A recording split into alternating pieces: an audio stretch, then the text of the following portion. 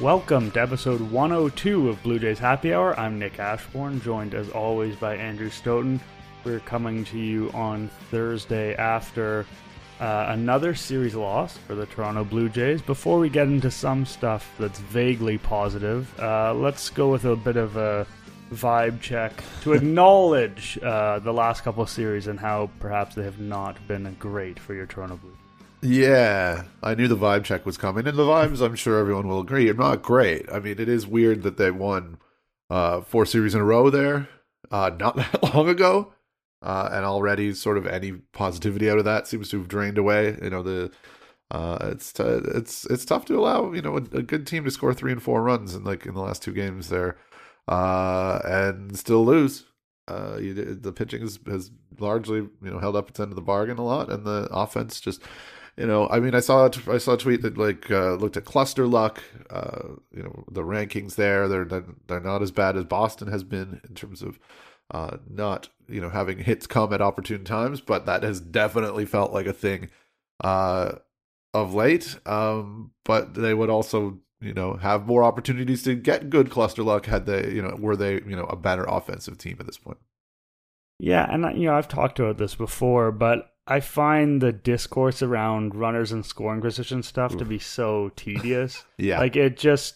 There's no solution other than to hit better. It's especially for this team, it's not like there's somebody who's rotten on the bench who just needs those at bats. That's not where the Blue Jays are at. They kind of have to roll with the guys they've got. And if anything, I think what's going on now should open people's eyes to the idea that the vast majority of this stuff is fluctuation and variance and not, character faults on the part of the Blue Jays. They got more left-handed this year. They got more contact-oriented guys this year. It is a different look of an offense, and they're having similar runners and scoring position problems, which I guess maybe for some people would be like, oh, this is just something the Blue Jays can't figure out. But for me, it just tells me this can happen to kind of any group of players, even if they're pretty good with the bats. And even this Blue Jays team, which is not as exciting offensively, potentially, as some of the other ones in the past, is, if you look at the overall numbers, a pretty strong offensive team. And yeah, this can happen to anyone. And from a Blue Jays perspective, it sucks that it's happening to them. But it's just I don't know, what solutions do people want from this? We could just point to the problem very easily. Go to any box score. Look at the winning team, look at the losing team. There's a pretty good chance the team that got hits with runners in scoring position was the team that won the game, but it's not really helping us learn anything about baseball. No, and helping people learn, as I think a lot of people would look to coaches at this point, which is sort of the last resort of a frustrated fan base who, there aren't many other things you can do. I mean, I think there are legitimate questions about their approach. Especially at the all field stuff, and I looked at this earlier in the week. They're just not pulling the ball the way that they have, and I think I've seen some chatter about it on Twitter. Pull the ball in the air would be a nice thing to see. It was nice to see Danny Jansen do it here on Thursday, but you're not going to convince Danny Jansen to hit all fields. He's got one gear, and he's going to roll with it. And it's not a bad gear. I mean, especially as soon as he comes off the injured list. Which is unfortunately all too frequent occurrence. But yeah, I mean, I think there might be something to that, and I know that I quoted Ross Atkins from opening day talking to Dan and Buck about it works, and this is this, and we've heard about that kind of stuff for a long time, but you do sort of feel the you feel when it's lacking, I guess. You feel like that's the same thing. Like you say, it's I think people would be surprised in a lot of ways at the, what kind of an offensive team this has been. It's one of the better ones, I don't think as good as it has been in the last couple of years, but, it's not as elite as it once was, which, that doesn't help when Vlad is, not performing the way that he's capable of. Which is, of course, another huge talking point in what's going on with his swing and why, why all the expected metrics are not translating into better results. And that's, sometimes that's just luck too, but it's certainly something worth, considering. And he definitely needs to get going. And I think things would feel a lot better pretty quickly if Vlad started to hit he's capable of. Yeah, and we're definitely going to talk about Vlad on this episode, so we might as well kind of get into him now, because he's become I don't know. It's weird to have him be such a lightning rod player. And I get it. I get if you look at kind of the bottom line results, like it's less than one WAR, although his defensive metrics always come back not very well. And with the eye test, he definitely makes a lot of exciting plays. Often that's the way it goes, where you notice the exciting plays and you miss kind of the mundane stuff he doesn't get to. But I'm not totally convinced that his defensive metrics or his defense is as bad as the metrics suggest. So like the WAR number a little bit deflated, whatever. But you're talking about a 122 WRC plus right now. That's kind of, relatively par for the course for a first baseman. Pretty damn good overall. If he was a center fielder, you'd be very happy about it. But it's, the expected stats to regular stats is an interesting point here, because last year, not only did, the numbers came down a ton from 2021, but also all these expected numbers came down too. Like his expected WOBA last year was 347, which is kind of like fine. Like it was decent. And he slightly overperformed that, not to a huge extent. But this year, when it's actually been a better hitting environment around the league, his numbers have come down, which is pretty unexpected because he is hitting the ball well. And I think when people criticize Vladdy, it's always, not always, but it often comes back to this: he's pounding the ball into the dirt, and it doesn't matter how good his exit velocity is if it's always going to be on the ground. But this year, his launch angle looks very similar to what it did in 2021. Like a lot of the way he's hitting the ball is much more reminiscent of 2021 than 2022. So not only would you expect a bounce back to some degree, it is just kind of bizarre to see him go the other direction in terms of raw production, because the objective truth is that he is hitting the ball, I think it's fair to say, better than he did last year, and the strikeouts and walks are almost identical. So it's a bit of a puzzler right now. It is. It very much is, and it's kind of part of this thing where it's 2.5 months, even though that's a good chunk of season, is not necessarily representative of true talent. It takes a long time for stuff to sort of materialize and really be meaningful. And just based on the way that he's hitting the ball, you would absolutely expect that if he keeps doing what he's doing, the results will come. But it's really frustrating to watch this. It's we kind of went through this last year with Bo, and now nobody's too worried about him. I don't know if how many more weeks of not setting the world on fire it'll take before those questions start coming up again, because that just seems like the inevitable thing that always that will always happen. Especially with these two guys who were looked to as franchise cornerstones, and that's what Vlad is looked to as and was sold as, and rightly so. But yeah, it's tough to have this happen every year, especially when it does feel like there's so much of an element of luck in it. It's like, wow, why can't this team make itself some better luck? Yeah, it's funny with Vlad, and I don't really want to engage too much with kind of, Twitter strawman when I can avoid it, but I also can't help what I see sometimes. And there is, I don't know, this notion out there that like suddenly 2021 is the fluke and everything else is what's real. And so we need to totally kind of forget 2021 happened and live in this reality where Vladdy is like a good player, but not a great player. And, Bo is clearly your face of your franchise and all that jazz. And I would really push back on that for a couple of reasons. One, 2021 did happen. It did. I remember it. Yeah, it was pretty fun at times. There's definitely some ballpark stuff involved in what he did. Like, that can't be denied. I don't think I see him as like a 50 home run guy going forward. It wouldn't shock me if that 48 is his career high. Again, I think it's way too early to say that. We're talking about a guy who's just 24 years old, and people find power later in their career sometimes. But it's not only is there the fact where he's hitting the ball like he did in 2021, like the stuff that happened before 2021, I don't know if you can like throw it out, but I'm much more happy to dismiss that, because that was, before he did a lot of work on himself just physically, before he seemed to kind of figure out what he was capable of at the big league level. Like those seasons, 2019 and 2020, don't mean very much to me.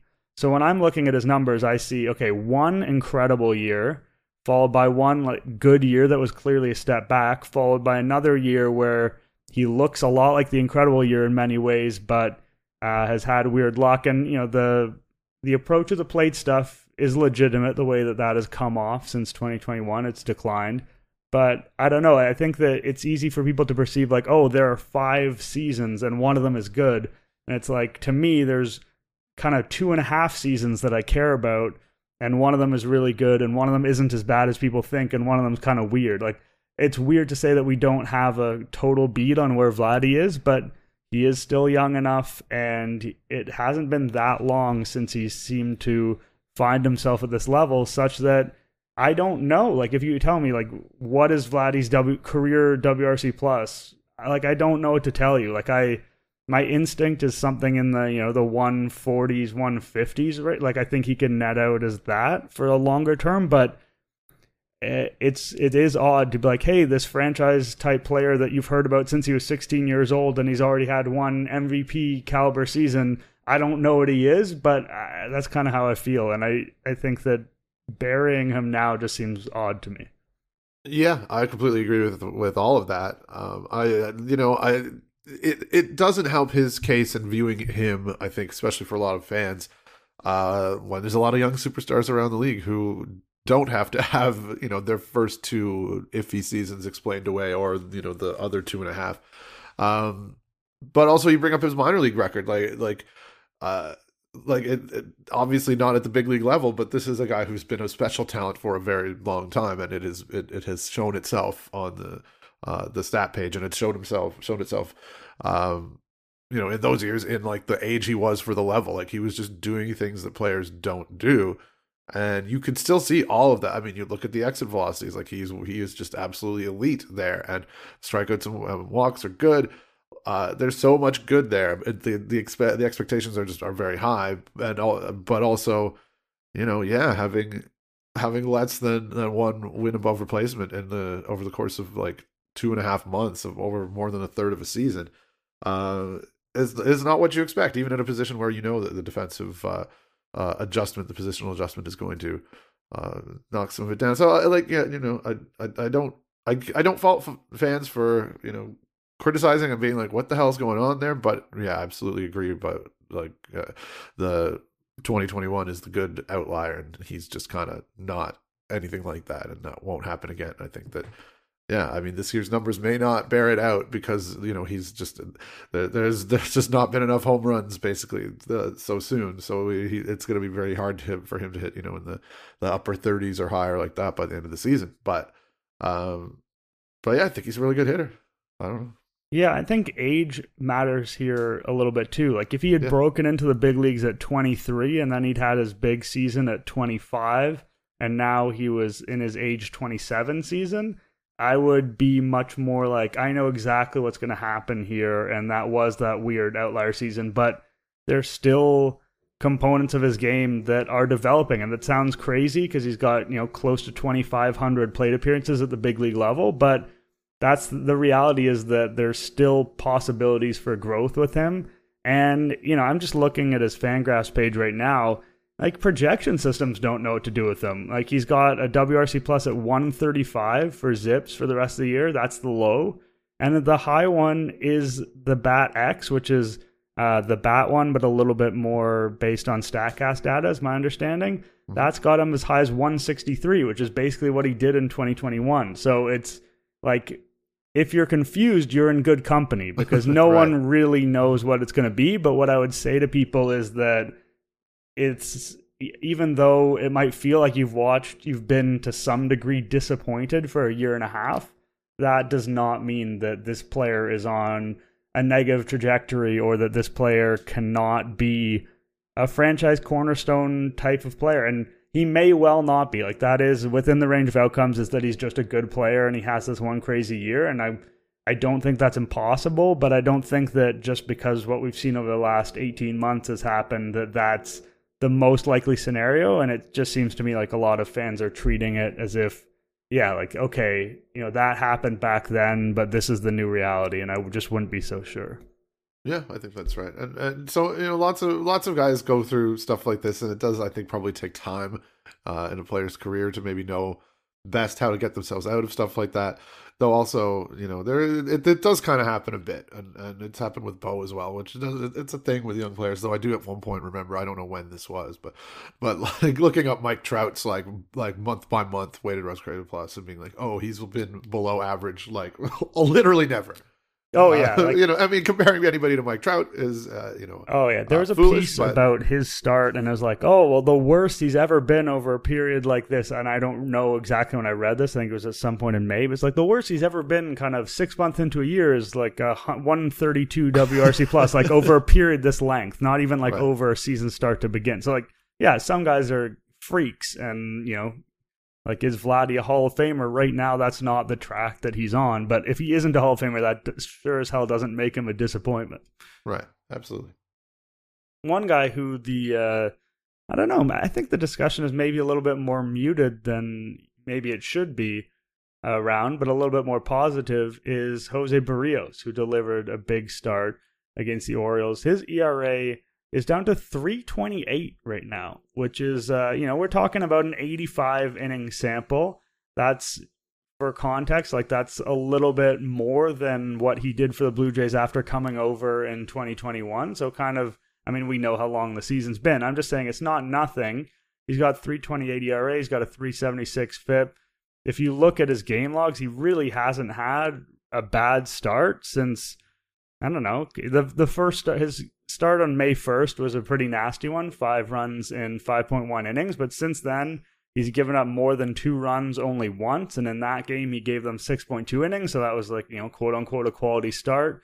There are some things here you can point to, like, the expected ERA isn't as good as the regular ERA. The strikeouts aren't as high as they've been at his peak.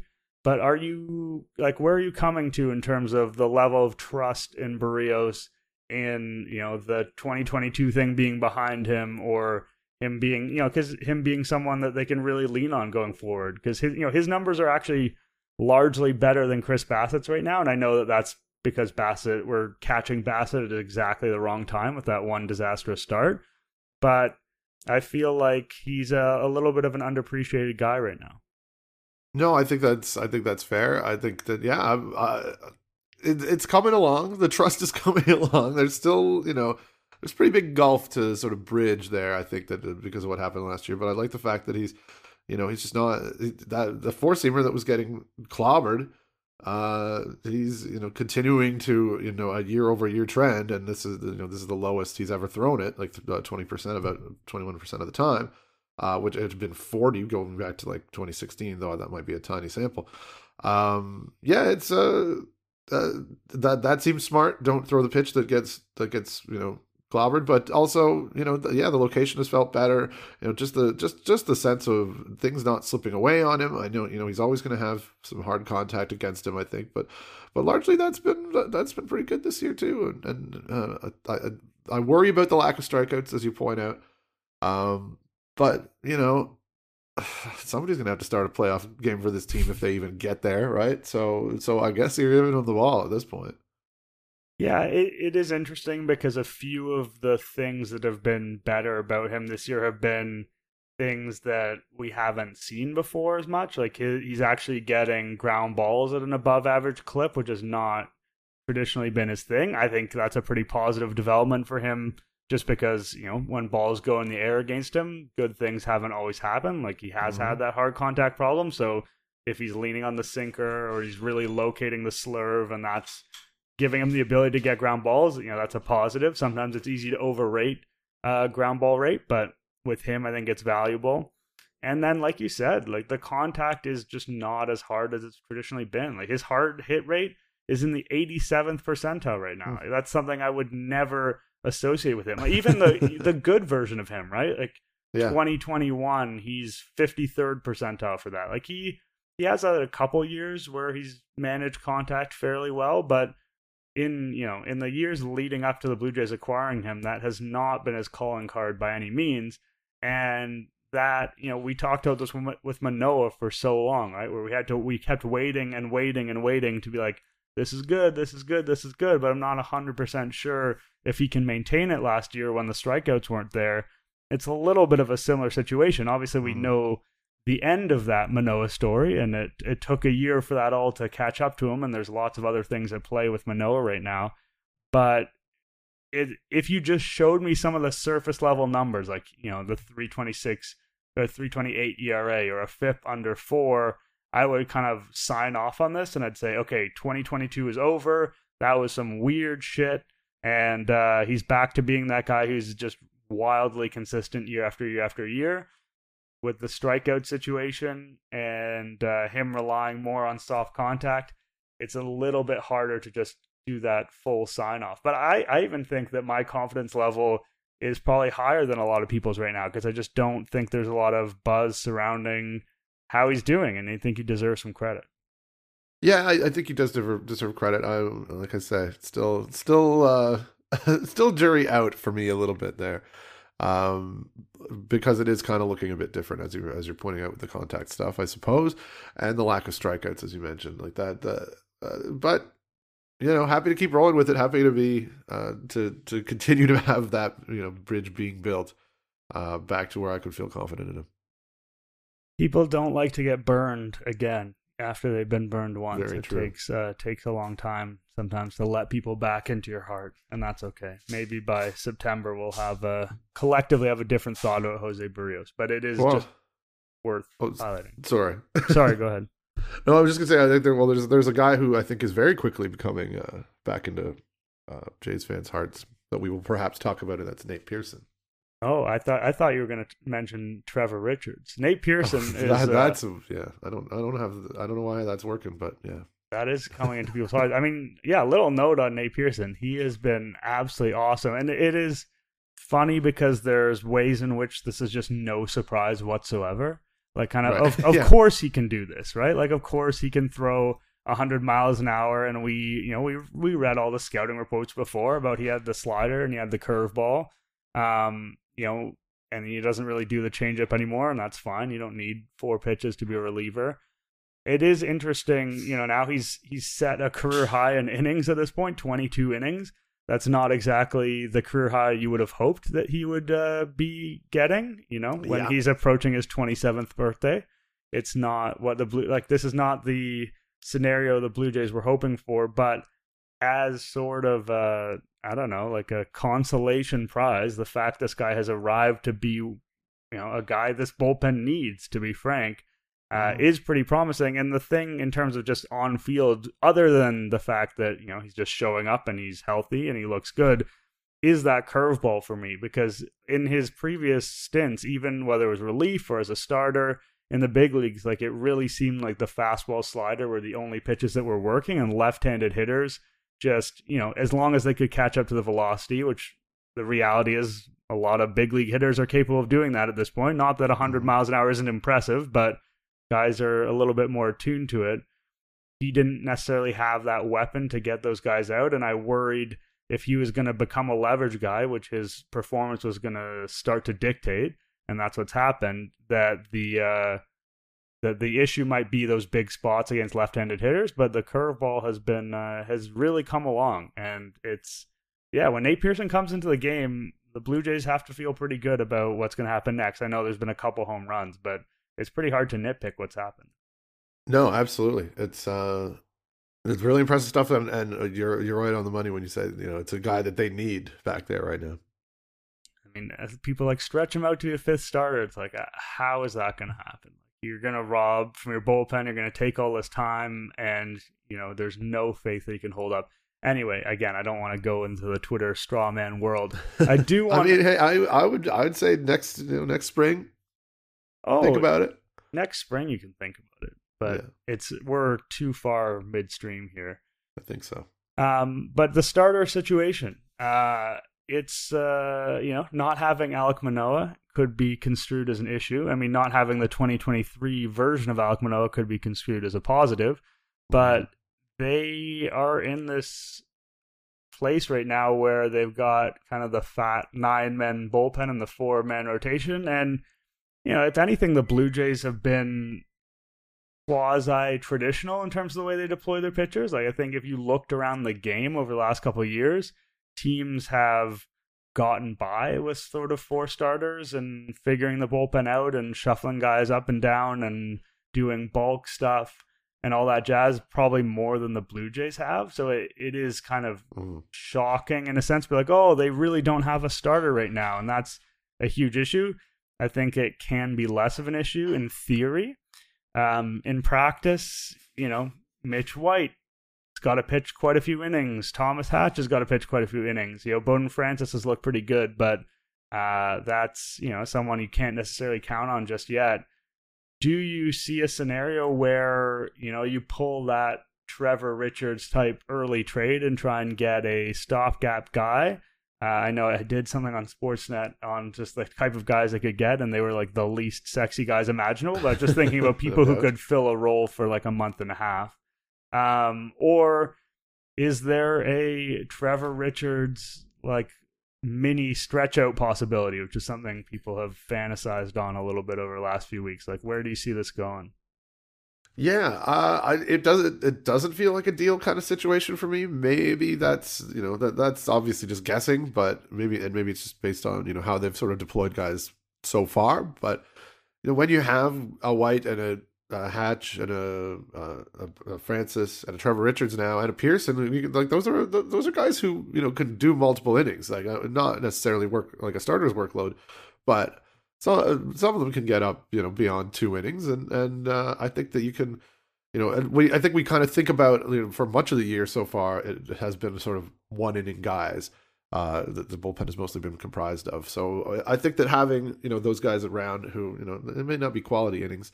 And that is, of course, an issue.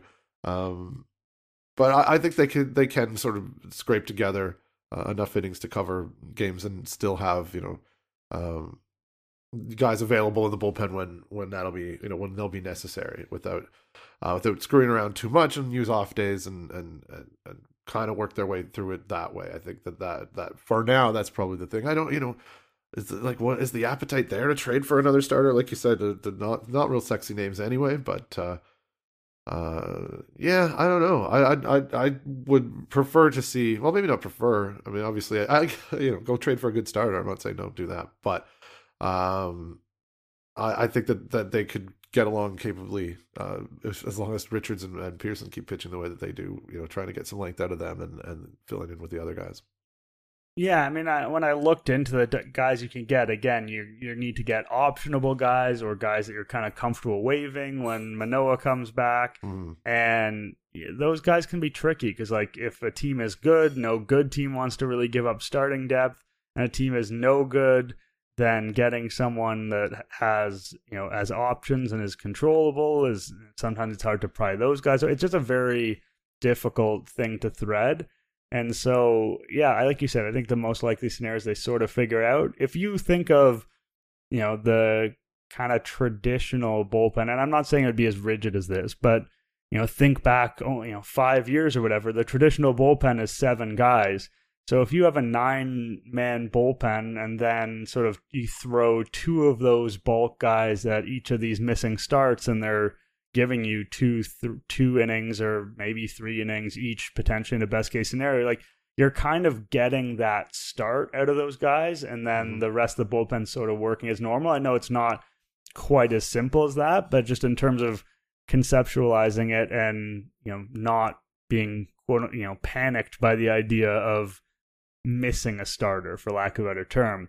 I will say, like, Trevor Richards was a pretty passable starter for a couple of years, not crazy long ago. Like, we're talking about 2018, 2019. I don't think that means that, he's ready to become the 5th starter they need, but I can envision a world where they kind of bring him along and maybe see if you can get 4 innings out of him one day.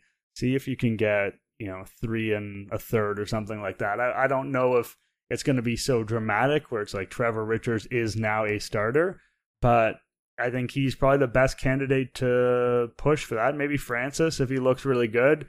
Mitch White, he's Mitch White. That was a trade that they made. Yeah, sure was. Probably not going to go down in the history books as one of the better things the Blue Jays have done.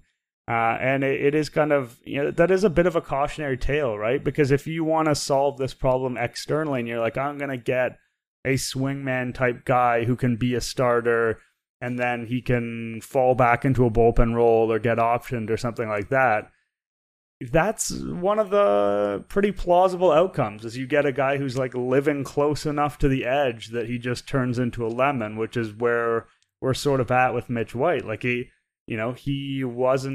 didn't have many great qualities as a pitcher. Like he was just sort of just good enough at everything and living without much of a margin for error. And that seems to have eroded. And I'm not saying, they might well get a couple of decent innings out of Mitch White, but I just do think the Mitch White story tells you that just getting someone who is like that swingman starter on paper is not guaranteed to be the solution to your issues by any means. No, absolutely. No, I think the idea of pushing Richards is definitely an interesting one. Also kind of, a guy, unlike Pearson, who you're not like, I mean, he's been effective for them, obviously. Like, it's not like it would be nothing to lose him, but I mean, everybody had him DFA'd in their minds, for most of the last year and a half, I think, myself included. So he's a guy like maybe you don't care as much as if you break him. And not a superpower arm or anything in terms of worrying about that. So and has obviously, like you say, shown himself able to handle that kind of a workload at least a little bit. So yeah, I mean, if he goes through the order once and it's going real well, I don't have a problem at all with them trying to push it and see where that goes. And if that ends up with him, falling back into more of a 2-inning guy role or less even, or if it ends up kind of working, you're better off for it. So obviously, those innings are, you'll put him offline for 4 days if you're going to use him like that. But and that at this point, sadly, is kind of a little scary because he's been so effective for you and he has kind of moved up the pecking order. But yeah, I think that would that's just a move that's sort of right there, and that's a layup to make. And the reality is that what you were working with before was what Manoah was giving you. Next time you see Manoah, you feel good that he's going to give you more than that. And, we don't know how long it's going to be till we see him. He's doing his work in Florida and all that jazz. But I don't know. It's not that high a bar. We've talked about many times how, like, no teams really have a fifth starter that's any good. That's not literal. Some teams do manage to cobble together 5 good starts. It just doesn't really happen. And what you're replacing that work from Manoah is work that was really hurting your team. So what you're aspiring to is, it's competency, and that doesn't sound very exciting, but that's kind of what they're hoping to get, and that would be an upgrade that can help the team. Now, do they have the guys to achieve competency, but beyond Richards? Like I'm not a Hatch guy at this point. I'm not a Mitch White guy. So there may be moments where competency is beyond their reach, and that is it's a disheartening thought when the bar is low and you slide beneath it. We may still have moments with that, but it's not necessarily like an all hands on deck type of panic. We don't have a starter, therefore we're doomed. It's a situation, like I said, a lot of teams have kind of managed and finesse their way through in the last few years, and the Blue Jays just haven't generally been that team, but that doesn't mean that they can't be that team. The recipe's there. They don't necessarily have the perfect ingredients, but they've got some ingredients, which is better than none. I mean, depends on the recipe, I guess, but yes, generally some is better than none.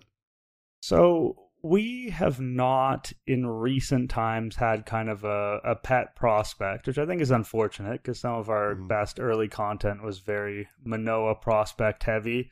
And, I blame the Blue Jays development, generally speaking. They could have provided us with an easy candidate, and they haven't really done that outside of Tiedemann, which has not been the smoothest run in 2023.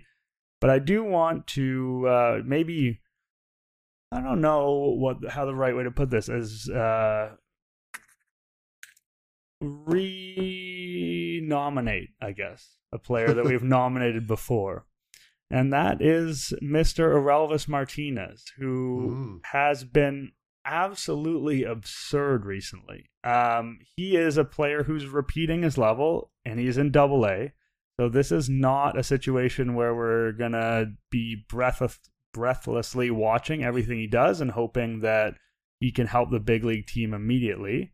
But at the same time, he got off to a dreadful start to the season, and it really looked like it was, oh man, here's the guy with big, loud tools who can hit home runs that go forever, and there's tons of swing and miss in his game, but we're going to hope he irons it out as he gets older and more mature and more experienced.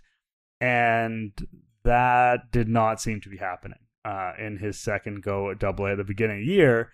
He had a brutal April, but since then, he has hit, as of recording, 320, 431, 738 for a 201 WRC plus. He now has 16 home runs in 51 games. He is a guy who is, upper minors, absolutely destroying baseballs. And notably, since this May 1st, did I say May 1st? I meant May 10th. It's an arbitrary cutoff, people. It's not May. If it was May 1st, now this would be very real. But now it's a little arbitrary. Right. It's May 10th.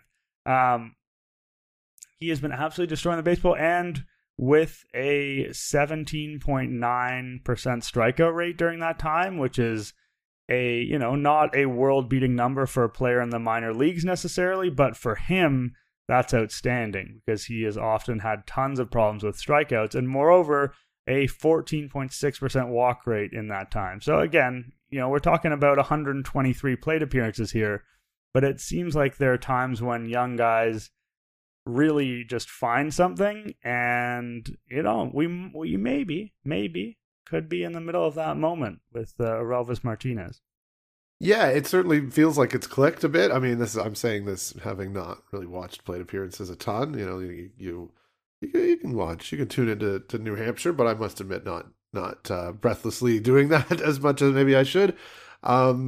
You worry a little bit about the fact that it is his repeat year. Like he had a dreadful start, but he also had a pretty terrible year last year. And I don't think it was terrible last year, considering he was 20 at Double A and he hit 30 bombs. Like he wasn't terrible. There was some stuff. That's fair. I mean, not as good as expected for sure. Definitely. I mean, I'm looking at it now. 286 on base, 203. Yeah, I mean, there's some bad stuff in there. I mean, the stuff is inclusive of good and bad, but right. It was not a disaster. But whenever you're watching prospects, you want to see that continued next step ascension. It definitely wasn't that. Totally, and the Jays kind of paid for their decision not to send him to High A because that was sort of where he finished off in the previous season and had kind of struggled out of the gate there, and then really looked to take off and looked like he had figured things out very quickly. And I think that what they'd seen in spring training, when he was with the big league club in camp and in 2021, and maybe even no, I don't think that was last year. That was 21 when he really opened a lot of eyes. I think was probably reason to, I think at the alt side he did really well as well. And that was a reason to, be aggressive with the promotion, and they kind of paid for that. But he's kind of just back to where he probably would be at this point anyway. Which is looking real good. Like I could kind of use that fact to elide the concerns you have when you see a guy repeating a level and having the big success. And I think the age factor that you bring up, he's still young. Yeah, he's 21. That's the biggest thing, right? If he was repeating Double A and he was 24, then it would be like, okay, this guy, I know Kevin Biggio had maybe that kind of later Double A breakout and that turned into something. But generally speaking, that's not something you want. But you're looking, from an age to level perspective, 21 at Double A is still perfectly good. Yeah, absolutely. He's putting himself back in the conversation. It was not long ago. It was only a few weeks ago. Just thinking about what to do with Matt Chapman and looking forward to things because, God knows nobody wants to look too hard at what's going on with the Blue Jays right now.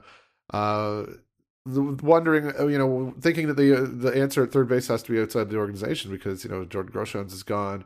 Since Barger's not hitting well, and he's, I think, hurt now at this point, or he was, and has missed a bunch of time, and just hasn't been the same guy as yet. And Martinez was looking like a disaster again, and he's, I don't think that a team with championship aspirations, as the Blue Jays will and should have next year, is going to give the keys to that position every day to a guy who has now had like one good month of Double-A, but hey, like 1 month and 5 days, okay? Like, right. Wow. Sorry, but no, it feels like it's good to have that there anyway, and to have him continue to develop, and hopefully it just doesn't take as long for him to figure out double or AAA once he eventually gets moved to Buffalo. Yeah, I think the type of stretch he's having is enough that it's not just good, right? Like if he was having a 130 WRC plus type of month in a few days, like it'd be like, okay, this is cool. It's so good that you really have to take note of it. But again, it's very much you have to wait and see with guys who strike out a lot, and that will be a number to watch with him, because if he can make contact with the ball, he makes contact with the ball. Like we've seen in spring training, some of the home runs he's capable of hitting. He can be very impressive. Like you said, it's hard to imagine them just giving him the job next season, unless he gets a quick promotion to AAA and finishes strong there and does an amazing spring training. Like there's just a lot of things that would have to happen for that to be a realistic scenario. But I'm putting him on the radar as a potential. Blue Jays happy hour prospect crush, because we kind of passed over him when we had the chance before. Mm-hmm. Like there was the hype was there, and we were like, I don't know. And so if we do that again, and then he winds up being really good, we'll look quite silly. So I am just kind of putting him out there to give ourselves the possibility of looking better for the future. But maybe it's too early. I think it is too early to sort of firmly anoint him. But that's just a note for us to think about. I think that's fair. I had a big picture philosophical question, which I think it's been a while since I've asked a big philosophical question. And based on the time we have left, which is very little, and it's arbitrary because we could just keep going for an extended period of time, but the arbitrary time that we sort of think about, I believe I'm going to leave it to next week. And that will create what I believe will be sort of a massive wave of suspense and demand that is going to sort of fundamentally change how many people are interested in listening to this podcast, because I think people will hear that there's this big philosophical question coming next week, and then they'll begin to tell their friends who are not yet listeners to the podcast, and then we'll just be looking at a whole different kind of listenership next week, which will be an exciting thing to tackle. Does that work for you? I can't wait. Yeah, I'm excited already. Okay, we'll leave it there then. Episode 102 of Blue Jays Happy Hour. Thanks, everyone, for tuning in. We appreciate when people leave reviews, give us ratings, all that kind of jazz that is helpful for the growth of the podcast. And we will come to you next week with a deep philosophical discussion, among other things.